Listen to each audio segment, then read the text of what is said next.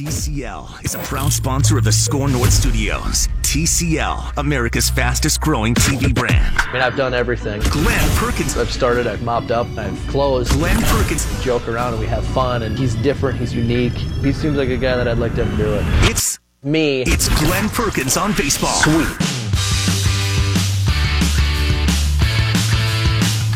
Welcome to the Score North Twins Show. Glen Perkins on baseball. I'm the host, Glen Perkins. I'm here today with Derek Wetmore, Manny Hill, producing, technically directing. What's up, fellas? Good morning / afternoon. We record this show in the morning. It plays on the radio later on. You can listen to it whenever you want to. You can listen to it whenever you want on wherever you get your podcasts. You're learning. I'm stealing Phil's lines. It's only been an entire season. We started this show early April. Where is Phil? Did we ever figure that out? No, I think that's your job. Oh, okay, I'll figure that out. You text me last night and say Phil's not going to be here. Manny's coming in, which we always appreciate.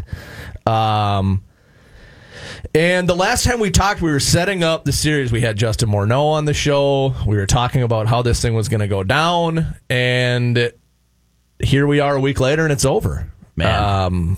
It's crazy. And Derek, you and I were talking a little bit before we came on how you start this season, you start this grind in February, and you win 101 games.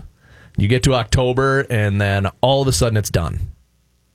And it's such a weird feeling. Like I did the pregame, postgame on Fox Sports North. We did a little show, and I got home at like 2 o'clock that night, and I had, for the first time since I retired, had the feeling of like the weight being lifted off. Like, and I wake up the next morning, and I'm like, I got no more baseball. Like, there's no more baseball, and it's such a weird place to be. And when you cover a team, like you were at however many games at home, some on the road, spring training, all those things, like, and then all of a sudden it's just done, and it's such a weird feeling, and it's even weird. Like I never watched other playoff games. Like when I was done, like when our season was done, it was just done. Like I'd watch maybe some World Series, or like if there was a winner go home game or whatever, a game 5 or a game 7 or a World Series, something interesting was happening, I would watch. I have found myself watching more. I've watched, I think, parts of every game now. And it's almost like maybe because I wasn't fully invested that I'm still not ready for baseball to be over. Sure, yeah. I'm kind of there with you. The Twins provided nothing to be excited about in the playoffs. And every other series has been incredible. Yeah. The other ones have gone 5. Yeah, like, I mean, last night's game, the Dodgers and Nationals was amazing. Verlander coming back on 3 days was in the Rays winning there. The Cardinals scored 10 runs in the first inning. Yeah, I guess that would be the first game. That's probably the only game in the playoffs that I haven't seen a part of. I can't imagine that march to the end. Oh gosh, is that worse than just getting swept? No, not for the Twins, because the Twins needed to break the curse, and the curse continues. I think I've talked with a lot of people, Perk, I know you have too, that like they're just mad that it was the Yankees again. Like not winning the World Series is one thing. 101 wins, great season, and time will appreciate that. But it's the Yankees. Yeah, I think there are a lot of fans that are still pretty peeved about that. It's so is it harder? What have they lost? 13 straight. 16 straight, 13 to the Yankees. 13 to the Yankees. And so it's over. So that was 2000. What, 2004? 4, I believe. 3, or no, starting at 4, yep. 2004, 2009, 10, 17 to 1 game. And then 19. This year. So, yeah, 4 3-game sweeps and then a wild card loss. Is it harder? I mean, that's like impossible, right? Mathematically, because, like, that's I mean, not possible. It's the old theory, like every team wins 50, every team loses 50. Like, yes. The Orioles blew out the Indians 2 games in a row. Like, yes. Is it harder, to beat? If like the Twins and Yankees played 13 straight, that's got to be harder, right? Like, so these are different teams. There's different players, different eras, all these things. But in some ways, it seems like more impossible than just straight up losing 13 straight. Yes. Well, let me ask you, because I've had this sentiment floated around. I don't know exactly where I fall on it, but it's interesting. Is any part of it, I'm not a media blamer, I'm part of the media, but is any part of it that Rocco had to answer the question 565 times, hey, so like this Yankees-Twins thing, that's a thing, right? And every time he has to be like, nah, I mean, we don't think so. We're confident. We're a good team. We're going to go in there and play our best. But then it's like, how can you say that it's any different if it's not? Yeah, so I was talking or texting with Morneau during game 1. Yeah. We basically texted the whole game. Just we should have done like a live stream or something because it was pretty cool and just different viewpoints and things like that. And the one thing that he said, so they brought in Adam Ottavino in that game to face, I think it was Nelson Cruz, and it was the same situation as in game 3. They bring him in to face Nelson Cruz, he walks him. Then they brought in Tommy Conley, and he struck out Rosario, and It was the opposite. They had Conley in there. They brought Ottavino in to face Cruz. So that they're paying Ottavino whatever $10 million this year, and he comes in and faces one guy. And Morneau's like, that is why they're hard to beat, because they're bringing in, now the guy didn't get the job done, but the bigger point is they can spend $10 million on a guy to do what, like Adam Ottavino faced like 2 guys in the whole series. Yeah, you have a job. Like he's their 6th reliever. And he's a righty specialist. And he's good. And he's really good. And he's getting paid $10 million or $8 million or whatever it is. Yeah. And like that's the larger point, is that's what makes them tough to beat, is that they can do that. They can absorb other things, like their third highest who's the third highest paid player on the Yankees? Put me on the spot here. Giancarlo's 1, right? Yeah. And then Sevy's not making that much. He's like 4-40. Jacoby Ellsbury? It's Jacoby Ellsbury. Okay, all right. I was wondering where you're going with that. God. So like, wow.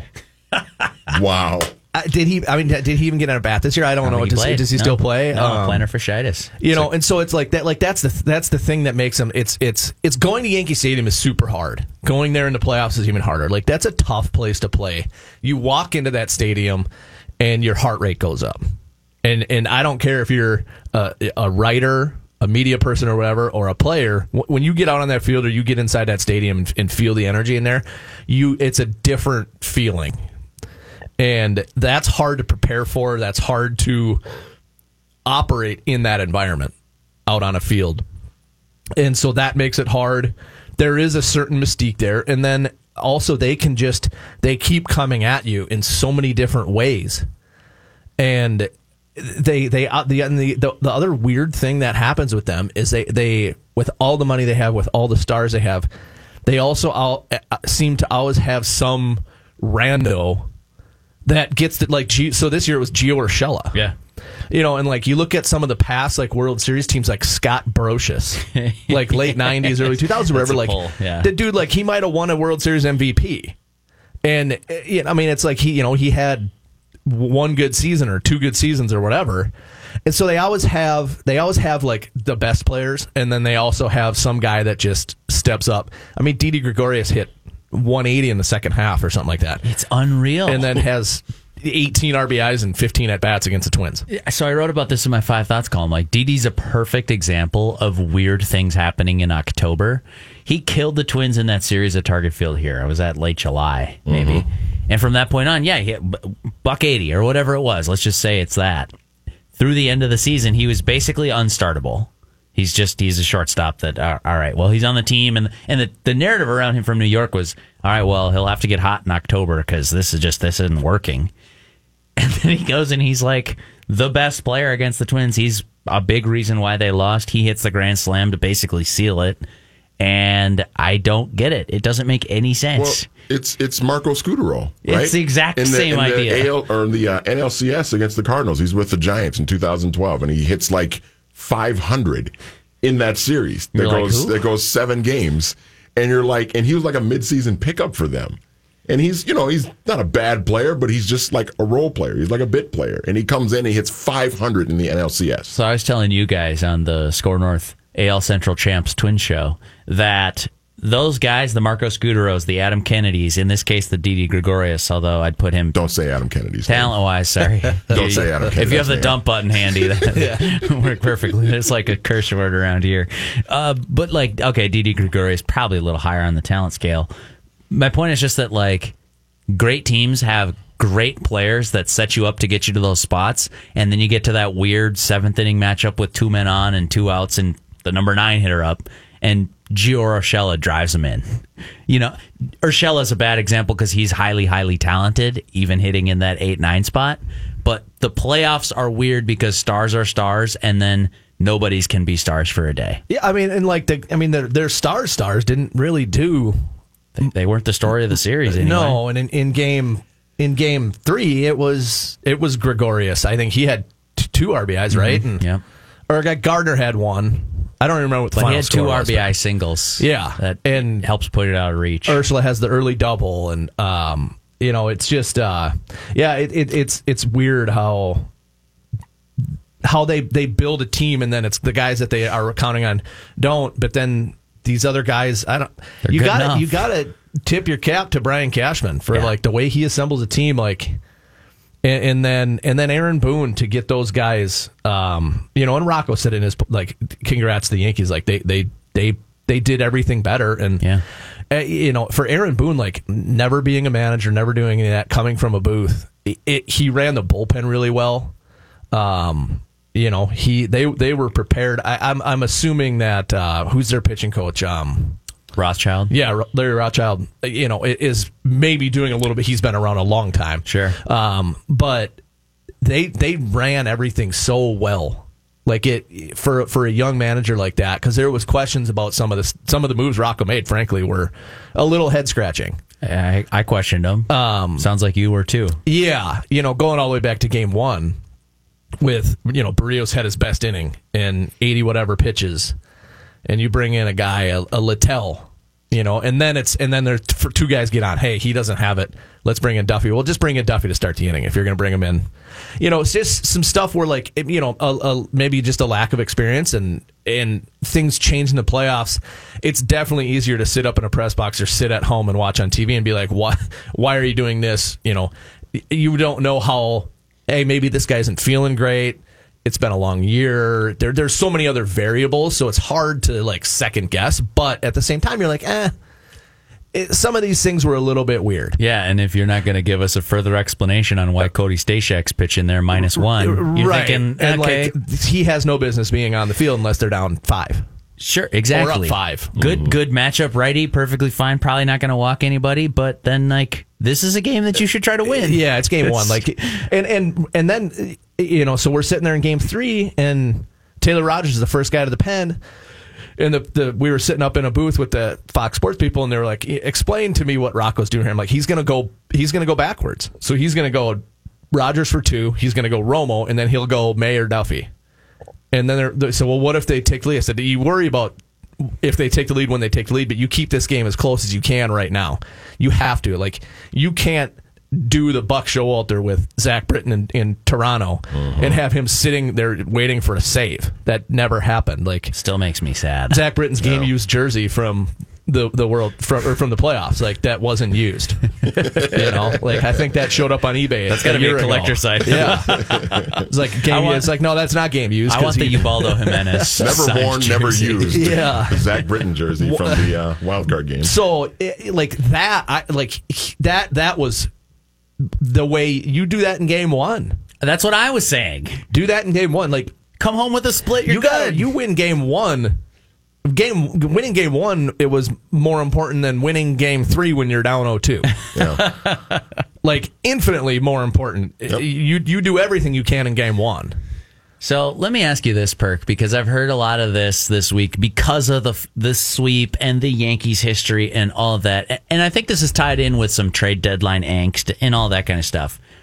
Do you feel, after having watched that series in which we all in this room agree with the manager Rocco Baldelli that the Yankees outpitched them, outhit them, and they certainly out-defended them. You look at that Game 3, it was a clinic of fielding for the Yankees. Do you feel like the Twins put themselves on that level, belonged in that series talent-wise? I know the Yankees were higher. We all agree on that. But I've seen a lot that they were like laughed off the field and didn't even belong there. What's your take on that? Well, they definitely belong there. I mean, you win 101 games. They've won the fourth most games in baseball. And in a normal year, 101 wins might be the most. They were, but again, like I feel like a broken record, bringing up the Theo Epstein point that you build a team to win the regular season, then you hope you get lucky in the playoffs. And they just had none of that. They had none of the, and that, not that the bounces or luck would have changed that series, but even just in the ninth inning of Game 3 when Jorge Polanco hits a 106-mile-an-hour line drive and Didi Gregorius dives and catches it. Like 2 men on. Yeah, and so they had none of that. They didn't hit with runners in scoring position. All those things that, and they didn't. I mean, they were terrible all season with the bases loaded.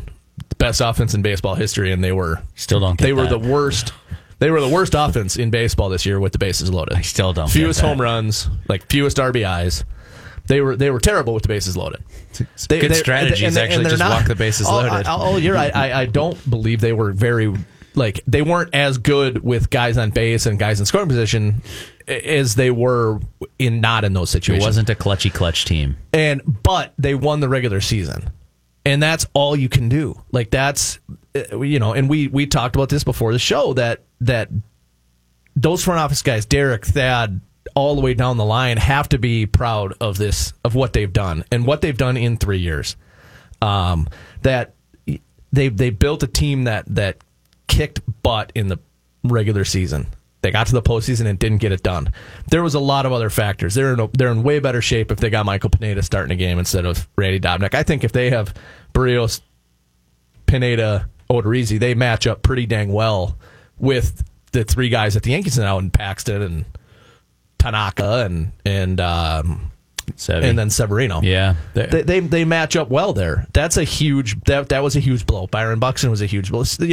There was things that it could have turned out different had they been able to stay healthy, and but that's also baseball. It's a war of attrition, and you try to overcome all of the things that are going to happen throughout a season.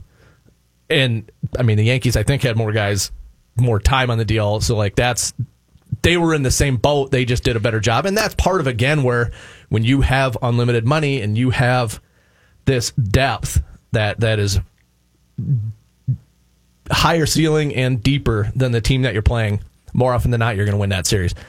It was disappointing that they the way they sputtered. But to say that they didn't belong there, that's not fair either. Like, they absolutely belong there. They just fell into the same pattern that we've seen for the last 15 years, which it sucks. I mean, being a fan of the team, being a former player of the team, it sucks because it felt different this year. Like, I felt really good about this team going into the playoffs. And I thought there was going to be a 12-10 game. And, they scored 7 runs in 3 games. So, do you think that's the most disappointing part, though, is that the bats in particular? I mean, we talk so much about the decisions that Rocco made, but the bats just going completely quiet in the 3 games was just really like the biggest shock to me. Like, wait a minute, this team hit 307 home runs. They scored 930 some runs, and then they scored 7 in 3 games. Like, that was unbelievable to me. It is. I mean, you don't expect that. You expect lower scoring, and this is that whole tweet thread that I had talked about earlier this season, where scoring goes down, home runs go down less. So teams that rely on home runs typically do fine in the playoffs. Yeah. The Twins got some solos. The difference is I mean, they didn't hit home runs when there was guys on base. They didn't do anything when there was guys on base. They never. I don't believe that they score more than 1 run in an inning. I think they scored in 7 innings, right? I'm trying to think if there was a multi-run inning. Nothing that jumps off the top of my head. No. I think they scored in 7 innings. Wow. And for a team that, obviously, when you score 900 and however many runs, you're scoring in bunches. You've doubled up a couple times. You're putting up crooked numbers, and they never did. And I mean, that's what happens in a shortened series, in a setting where you have 5 games. Like, anything can happen. They had stretches during the season where they only hit 3 home runs in a 3-game series against teams, and then they would go hit 10 in a 3-game series. This just happened to be one of those series where they didn't get the job done, I guess. Yeah, it was tough. It was tough to watch, even as an objective observer who just fully expected this curse, and I'm using air quotes, to be done this year. Win or lose this series, I didn't foresee a sweep. I didn't foresee getting outscored. I think it was 23-5 after Polanco and Cruz hit those first bombas to get the series going. I didn't see this at all. Let's wrap this and come back and talk, Glenn, about moving past it, like from a Twins player perspective, because you'd have some unique perspective there. But I also want to ask you, what's next? Let's look ahead. We're about windshields, not rear views, on the Score North Twins show, so we can bring that to Glen Perkins on baseball. Glen Perkins, Derek Wetmore, and Manny Hill back with more after this. My baseball friends, Mackie here for Federated Mutual Insurance Company. Business owners, I'm talking to you, and I've been one myself. I know what goes into it. You love it, but you're grinding every day, solving problems, taking care of employees. It helps tremendously to have an insurance company that gives you peace of mind as you navigate the challenges of running a business. When you partner with Federated, you get more than just a policy. You benefit from over a century of experience in making businesses as successful as they can be. Visit federatedinsurance.com to find your local representative. Federated Insurance, it's our business to protect yours. How to become a fan of baseball and everything you need to know about how baseball works. And it might get a little crazy, but let's get straight to it. Whoever scores the most runs wins. It's the Score North Twin Show. Twins coverage on Score North and ScoreNorth.com.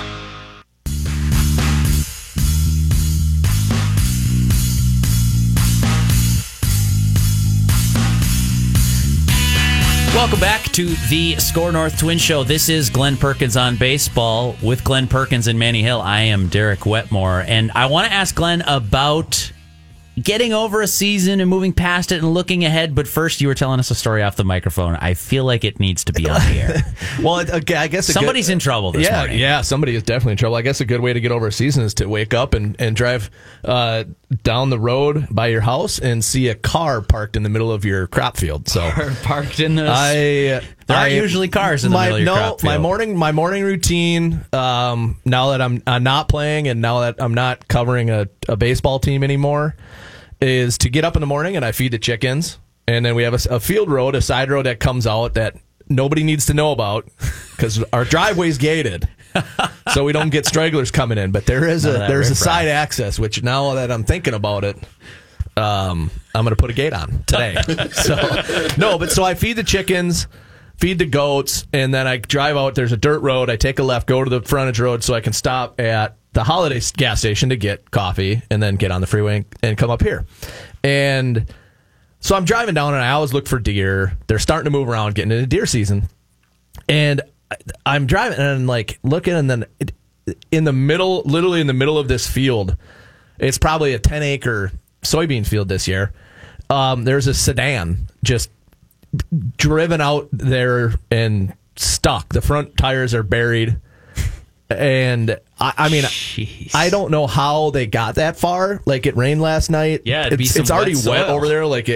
And so they must have just abandoned it. I don't know what. Like, it's not a road. There's like a turnoff for like tractors to get into this field. Like, so they turn in there, and like I've driven on that. I drive on that road daily, and I've seen cars parked in there. Sometimes, most of the time, it's random teenagers doing teenager things. I've found evidence in the field before, which is not. I'm glad that the plow tills that stuff under. Course, yeah. And today there was a car just. I mean, it's probably 200 feet in, and they had to be going pretty dang fast. Yeah. To get that far, because it is really muddy. So it wasn't your car. It is not my car. Okay. No, it's not my car. Somebody maybe just helping themselves to some soybeans. It was a weird night. So I hunted last night, and I was walking out of my stand, and I drive because I'm lazy. I have a side by side little John Deere Gate or whatever. A bullpen cart. Yeah, a bullpen cart. And I drive it as far as I can. There's a river that kind of cuts our property in half, so I drive that vehicle to the river, and then I walk across the river to hunt. And so I get back in, and I see headlights up on the, far away, and I thought it was in one of my fields, driving toward where I was sitting. I was like, what the heck? So I get in. I've been looking for these same 2 deer. I've seen them 3 times, and they're always in the same spot. So I go there last night. They weren't there. Get in the thing to drive, and I go to drive around to get a better look at whatever vehicle or something is in this other field. And I'm driving along, and 1 deer runs out of the corn that I've been looking for, probably 45, 50 feet up in front of me. So I keep driving, and the other one comes running out. They're twins. They hang out together. And I almost hit it last night. No way. And then I drive around, and I realize that whatever headlights I saw were on this other field, and I'm like, whatever. So I go to bed. Or I come in the house and actually brought my daughter to hockey and all that. And then this morning I wake up, and there's a car in my field.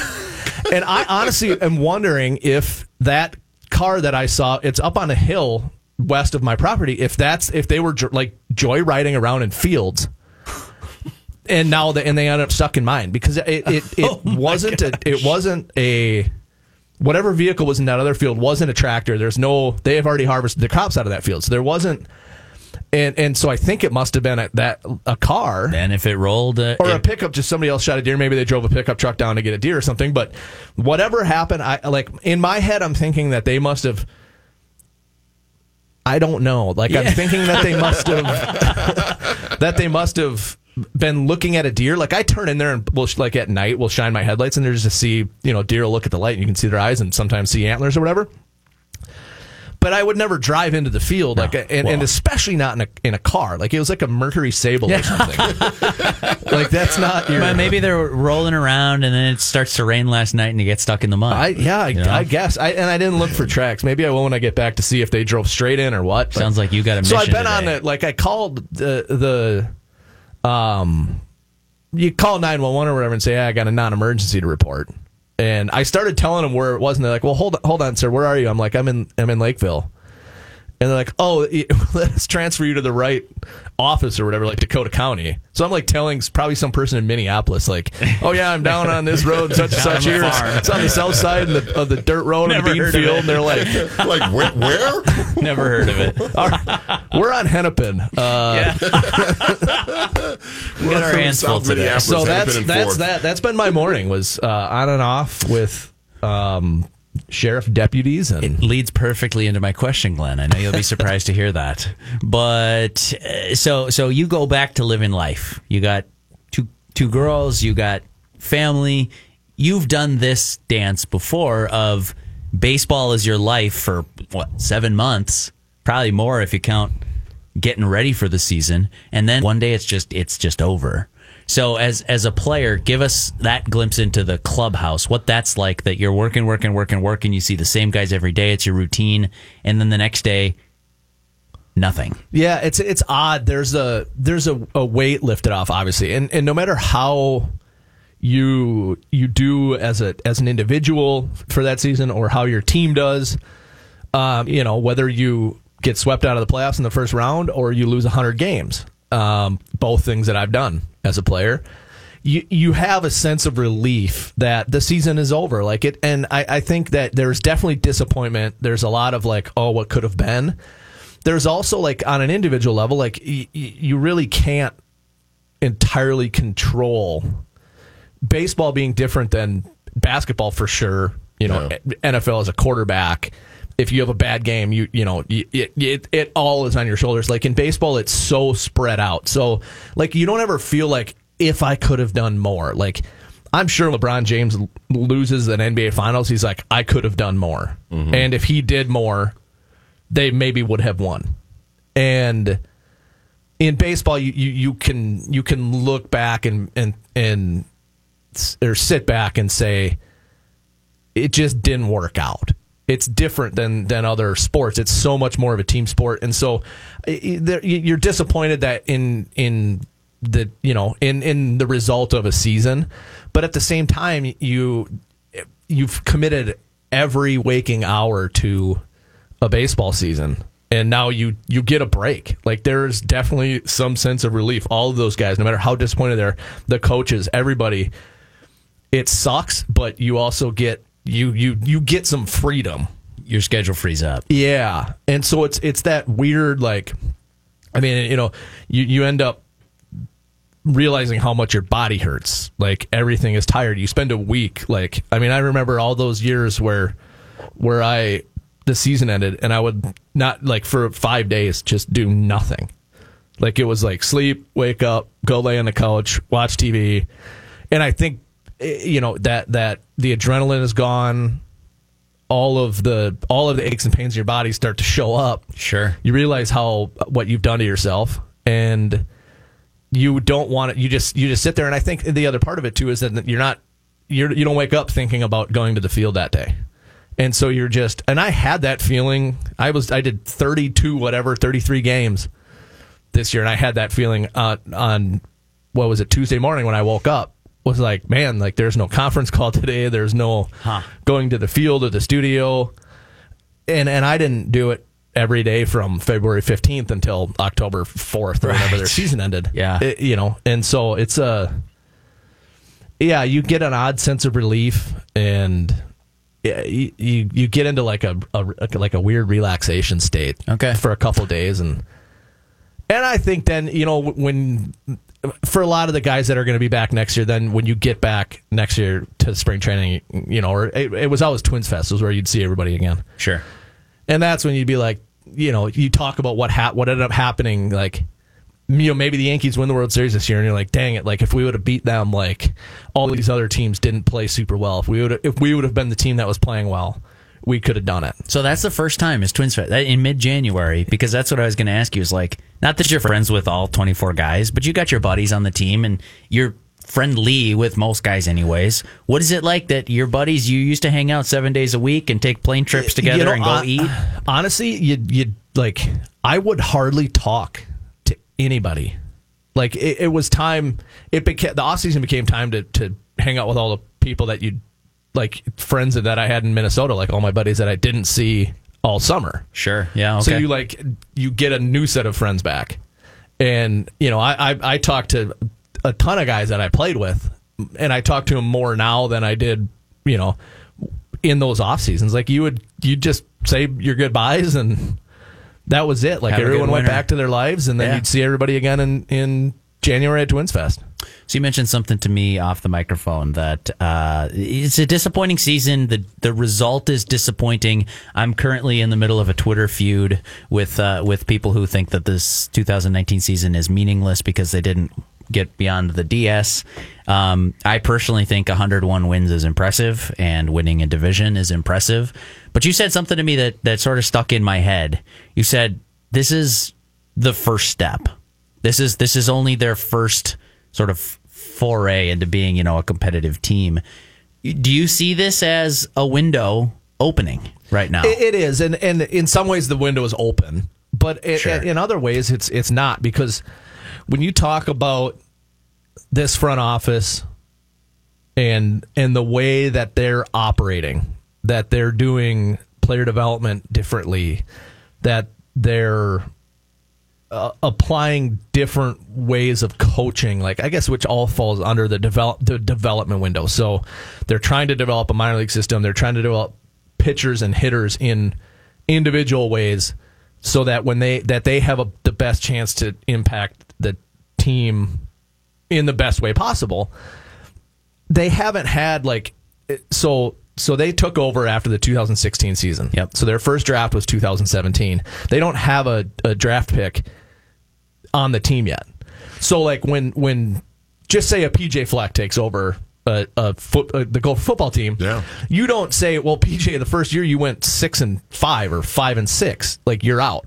Right. Or that was a disappointment. It's like, no, you need to let that guy. Ricey did say that, by the way. Well, of course he did. But what you say is you got to let your recruits mature and play for you. So when PJ takes over the team for the first year, he's got all of Jerry Kill / Tracy Clay's recruits. He doesn't have any of his guys. And some of the guys that he had were good. There's good football players on that team. Mm-hmm. Just like there's good baseball players on the team that Derek and Thad took over.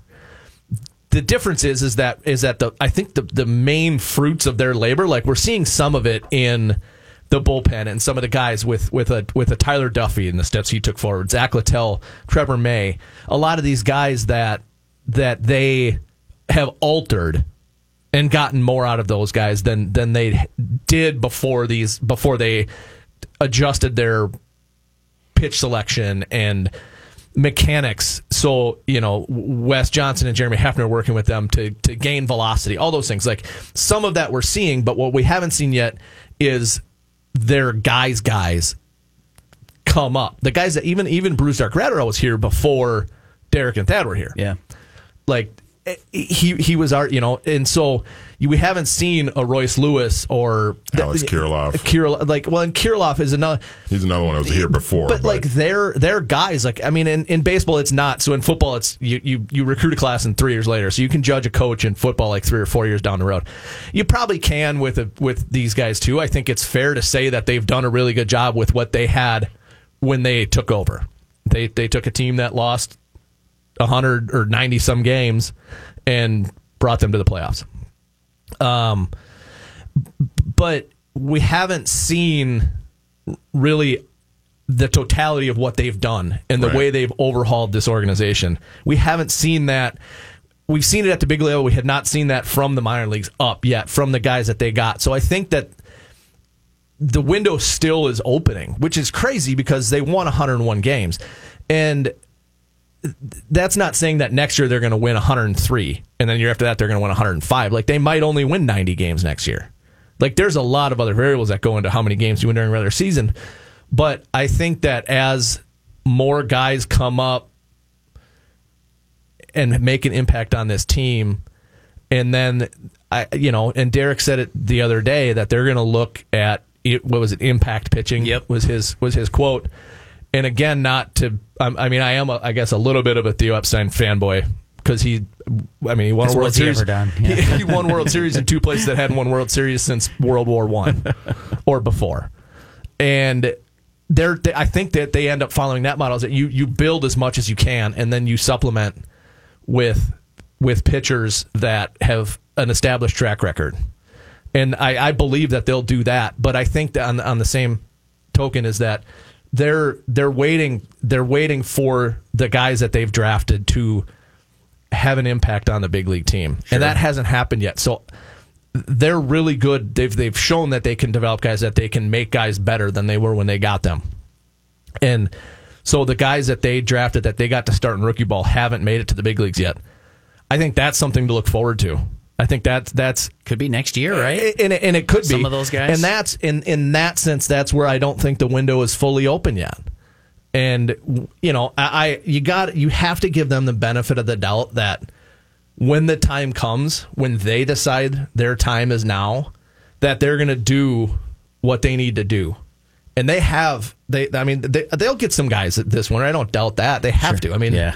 I think much of a choice. I think it starts with they got Jose Barrios is their only starter in pen right now. Martin Perez has an option in pencil. They also have an eraser on that pencil if they want it. Yeah, I think it starts with Jake Odorizzi. Sure, yeah. Okay. And then. Well, hang on. Let's talk about this. Let's make this our final segment of Glen Perkins on Baseball today. When we come back, Glenn, I'm going to ask you. We'll go through the free agents on this Twins team. If you're comfortable with this, who's back, who's not for you, if you're running the team. And I'm going to ask you about a certain pitcher who's currently employed by the Astros, who also has the ability to choose his next employer, and it rhymes with Ferret Bull. So I'm going to get your thoughts on that after the break. This is Glen Perkins on Baseball, the Score North Twin Show. Responsibly. Let's bat around some banter. Twins. The Score North Twin Show on Score North and Score North.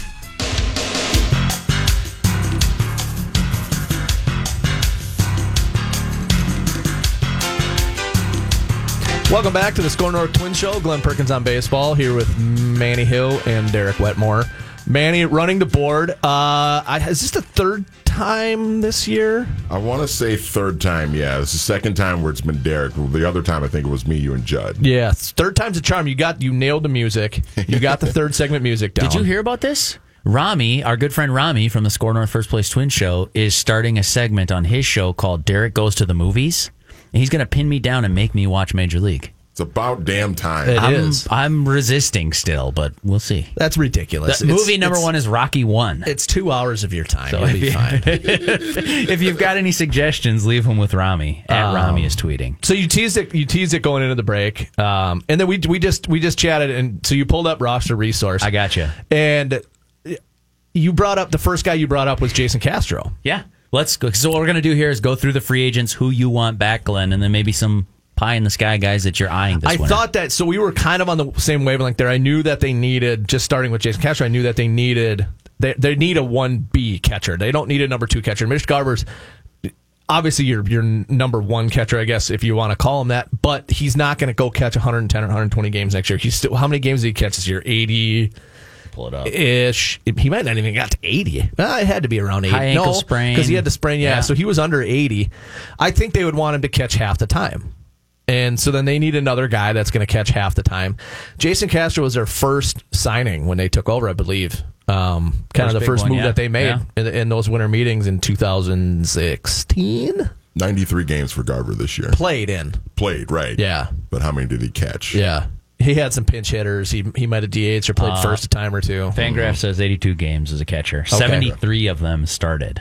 Lower than I would have thought. Yeah, I mean, just with injuries and that, you knew, and Astudillo caught some.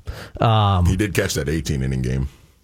So that counts as 2. Yeah. So it was 74. Double tally. 74. But so they're going to sign a 1B, and so you kind of said, you know who they're going to sign, and I was thinking it before you said it was Yasmani Grandal. I don't know that they're going to, but they should have interest. Yeah, and you said that they had interest in the past. Mm-hmm. I guess the question would be then, the hardest sell is going to be, hey, you're going to come here and you're only going to play half the time. Yep, totally. So that's a tough sell. That's why it wouldn't shock me if they brought Castro back on a 1-year deal. Okay, as long and I feel like he would be amenable to only catching half the time as well. I don't know his state of mind this year and the way that he was used, but I mean he's now in his he's getting close to mid-30s. Mm-hmm. So I think he would be a guy that would maybe be on board with doing the same thing again. He could go be somebody's 1 somewhere else, so it depends on what he'd want to do, I would expect. Yeah, and so have something to sell here, though. Yeah, that'll be the big question there. But they're definitely going to get I'm sure they want to get a second starting catcher. Sure. You want to go through the rest of the free agents here? No. Okay. Manny, your thoughts on Michael Pineda? No, Michael Pineda is the next one on this list. He's one of those 2 years, $10 million, but it was a rehab contract. The first year, $2 million to rehab from Tommy John. This year, he pitched for $8 million, and then I assume they get some of that back because he gets suspended. He will have to serve the rest of that suspension at the beginning of the year. Michael Pineda, do you want to bring him back? I think there's got to be interest there too. I mean, you could see his progression throughout the season, coming back from his injury, and he got better and better as time went on.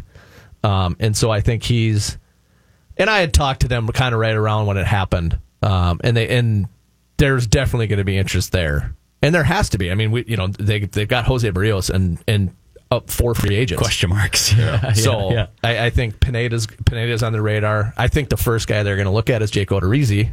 Sure. I love him. I love his demeanor. I love him in the clubhouse. He's great with the media. He goes out and, I mean, the first month and a half or 2 months he was spectacular, but he's the kind of guy that it's good to have a guy that can go 5+ innings and it's 2 or 3 runs. I think he did that basically last 2 months of the season was 5 and change, 2 runs or 3 runs, which it's not Cy Young, but also if you end up with a bruised Dark Gratterall or a Devin Smeltzer, a guy where you don't quite know how consistent they're going to be to have, and even Jose Barrios has a little bit of boom or bust in him, start to start. To have a guy that you just know is he's going to give you 5+ and give your team a chance to win. Having a guy in your rotation, he's not a 1, he's probably not even a 2, but he'd be a really, really, really good 3. So you want Jake Odorizzi on a multi-year contract, or you want to give him the qualifying offer? for 1 year. I mean, I think they QO him no matter what. Yeah. And then I'm guessing that's going to lead to a multi-year, a 2 or 3 year deal with him and the Twins. And again, he's a guy. I feel like guys that Derek and Thad acquired have a leg up because they got Jake Odorizzi for a reason. Yeah. There was traits that they liked in him, and I think that they want that in the same way Jason Castro is a guy that they acquired that they wanted. I think Jake Odorizzi is another guy that they would love to have back. Jonathan Scope is a free agent. I think Luis Arraez kind of surpassed him. Makes that decision a Not little kind bit of, easier. he definitely did. Yeah, he did. They took him on a hobbled ankle to the DS. Yeah. That shows what they liked about where that kid. he didn't succumb to any sort of pressure at all. Yeah. He was this exact same guy. This is a fun one. Sergio Romo's a free agent. So the bullpen's interesting to me. That they even last year, I mean, there was holes in that bullpen. Taylor Rogers was really the only guy that accomplished anything in 2018, and they went in this year and signed Blake Parker, and that was it. Ryan Harper ended up making the team out of spring training. I don't think they expected that. He ended up having a decent run until he fizzled out a little bit. And so now they have. I mean, we just talked about him earlier in the show with May and Duffy and Littell. Now they have 4 guys. They've got like 7, 8, 9 wrapped up innings wise. I think that they'll continue down that path of there's guys in the minor leagues. There's smaller moves that we can make, and then come July, let's see what we got. Let's see where we're at, and we'll go get somebody. They and it's easy to forget that they also had acquired Sam Dyson. So they're not. I think that's the route that they take. It's just they've got 4 really good relievers right now. Those other 3 guys, again, I mean, yeah, you want a bunch of guys. Yeah. More guys is better. But I think when they realize where they're at later on next season is when they're going to decide what if route we need another to go. Sergio Romo, we'll just go get one. Yeah, I think you can just make that trade. Kyle Gibson's a free agent. Another starting pitcher that's going to be up. What are your thoughts there? Yeah, they tried to sign him in spring training to a not. I mean, turns out now maybe he would have wanted to take that deal, but just with the season he had, they like him too. I think I love Gibby, but I think he's going to move on. I don't see them if they sign Odorizzi, then they got Brios Odorizzi. Some young guy is going to be in there, maybe 2, and then I think they go try to get somebody that's more of an impact guy. I will ask you the biggest name on the market, knowing full well what Twins fans think of this question, but I'm not going to dismiss this one out of hand. $30 million a year, 6 years. I don't give think him a signing bonus. That doesn't even come close to getting it done. $6 and $200 million for Garrett Cole. Are you in or out? I mean, I'm in. I don't think he's in. Okay. Gosh. You think he's going to top what that? What did David Price do? 7 and 210. Yeah. I don't even think that's the floor. He's going to get $250 minimum. He has to. Yeah. He has to. He's never hurt. He's better than he's ever been. He's a donkey. He struck out 300 guys, and he throws 100 miles an hour. I mean, he was throwing fastballs in the last start that were starting on the corner to lefties and ended up a foot outside. He's good. He's good. David Price isn't even the floor for him. Price is 7-17. I just looked it up. Yeah, and that's 31 a year. I mean, and that contract was signed 3 years ago. Yeah. 16. It doesn't get it done. Interesting. He's 35. But a 26-year-old position player struggled to get 300 last year. We were all talking about Manny Machado and Bryce Harper breaking the bank, and they did. They got their big contracts. Yeah, but a Garrett Cole at the top of your rotation does a heck of a lot more than a Bryce Harper. Man, you as a hitter, you're relying on everyone else around you. Yeah. You're only as good as the guys around you. Okay, 7-250. Is that too much for the Twins? Let me put it this way, Glenn. It's not too much. No, I mean, they have a pile of money to spend. That's right. Let me put it this way, because I think they are going to fire one of these bullets, but I don't think they have infinite bullets. Is Garrett Cole this winter your bullet? I mean, I think if Garrett Cole said, I want to sign with you guys, let's get it done, they would get it done. Yeah. Wow. You can't, he's 20, what is he, 29? 29, I think, yeah. So you know that you're going to get, 4 years, but there's that whole thing in Jeff Passan's book about guys that when they get to 30, if they haven't been hurt, that a lot of times they don't end up getting hurt.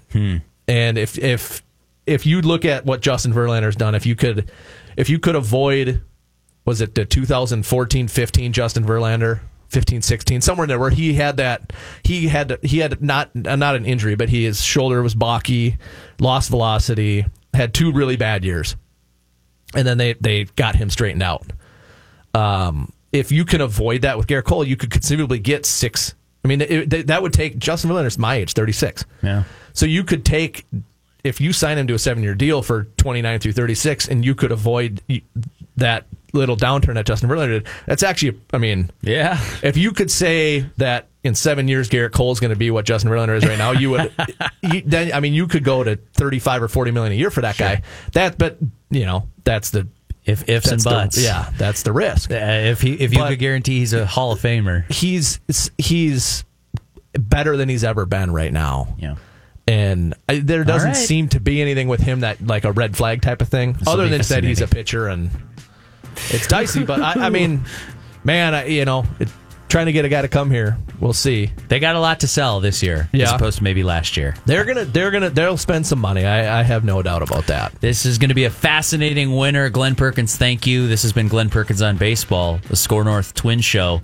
For Manny Hill and Glen Perkins, I'm Derek Wetmore. If you like the show, tell a friend. Rate it on iTunes if you want, but tell a friend. We'll see you next week.